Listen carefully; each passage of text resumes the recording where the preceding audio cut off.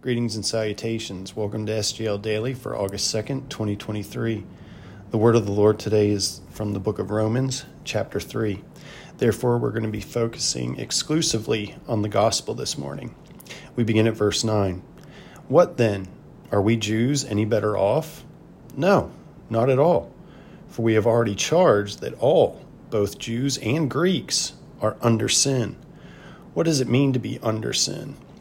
Romans 11, starting at verse 32, says, For God has consigned all to disobedience, that he may have mercy on all. Oh, the depth of the riches and wisdom and knowledge of God!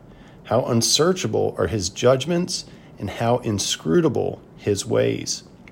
In Galatians 3, we read, But the Scripture imprisoned everything under sin, so that the promise by faith in Jesus Christ might be given to those who believe. We continue at verse 10. As it is written, none is righteous, no, not one. No one understands, no one seeks for God. All have turned aside. Together they have become worthless. No one does good, not even one. In case there were any questions, this is further elaborated in Psalms 14 and 53, which read, They are corrupt, they do abominable deeds. There is none who does good.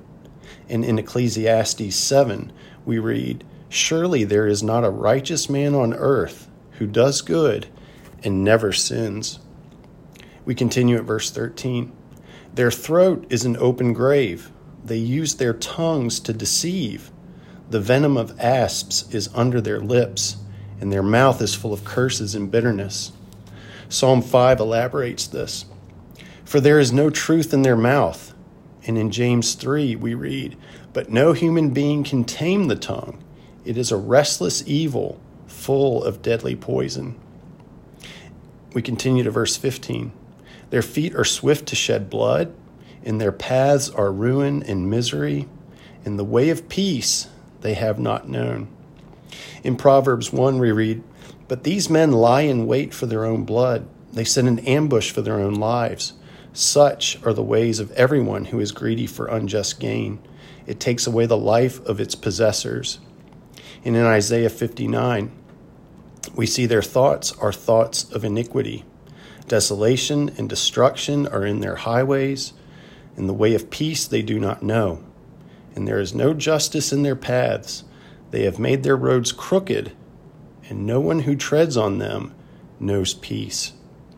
We continue at verse 18. There is no fear of God before their eyes. What does it mean to have no fear of God before your eyes? Psalm 36 lays this out. Transgression speaks to the wicked, deep in his heart. There is no fear of God before his eyes, for he flatters himself in his own eyes, that his iniquity cannot be found out and hated. The words of his mouth are trouble and deceit. He has ceased to act wisely and do good. He plots trouble while on his bed. He sets himself in a way that is not good. He does not reject evil. We continue at verse 19. Now we know that whatever the law says, it speaks to those who are under the law, so that every mouth may be stopped, and the whole world may be held accountable to God. For by works of the law, no human being will be justified in his sight, since through the law comes knowledge of sin. David gives voice to this in Psalm 143. Enter not into judgment with your servant, for no one living is righteous before you. For the enemy has pursued my soul. He has crushed my life to the ground.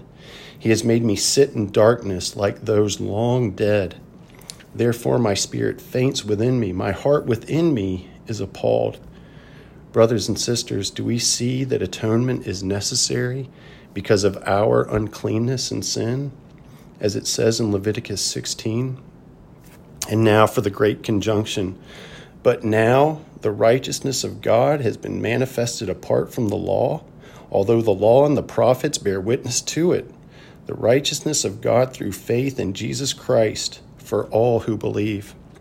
In Acts 15, this is elaborated. But we believe that we will be saved through the grace of the Lord Jesus, just as they will. We continue, for there is no distinction, for all have sinned and fall short of the glory of God, and are justified by his grace as a gift, through the redemption that is in Christ Jesus, whom God put forward as a propitiation by his blood to be received by faith. There are many scriptures that bear this out. We start in Romans 4. It depends on faith in order that the promise may rest on grace and be guaranteed to all his offspring. In Ephesians 2, for by grace you have been saved through faith, and this is not your own doing. It is the gift of God, not a result of works. Titus 3, he saved us, not because of works done by us in righteousness, but according to his own mercy, by the washing of regeneration and renewal of the Holy Spirit, whom he poured out on us richly through Jesus Christ our Savior. And in Matthew 20 and 1 Timothy 2, we read that the Son of Man gave his life as a ransom for many. And in Ephesians 1 and Colossians 1, in him we have redemption through his blood, the forgiveness of our trespasses according to the riches of his grace. In Hebrews 9, we read, he entered once for all into the holy places by means of his own blood, thus securing an eternal redemption. Therefore, he is the mediator of a new covenant, so that these who are called may receive the promised eternal inheritance. And in 1 Peter chapter 1, knowing that you were ransomed for the precious blood of Christ, he was foreknown before the foundation of the world, but was made manifest in the last times for the sake of you, who through him are believers in God, who raised him from the dead and gave him glory, so that your faith and hope are in God. Let us pray. Abba, you have shown your righteousness and your divine forbearance by passing over our sins by the blood of your Son. Thank you for showing your righteousness even at this present time, as you are just and the justifier of those who have faith in Jesus. Amen.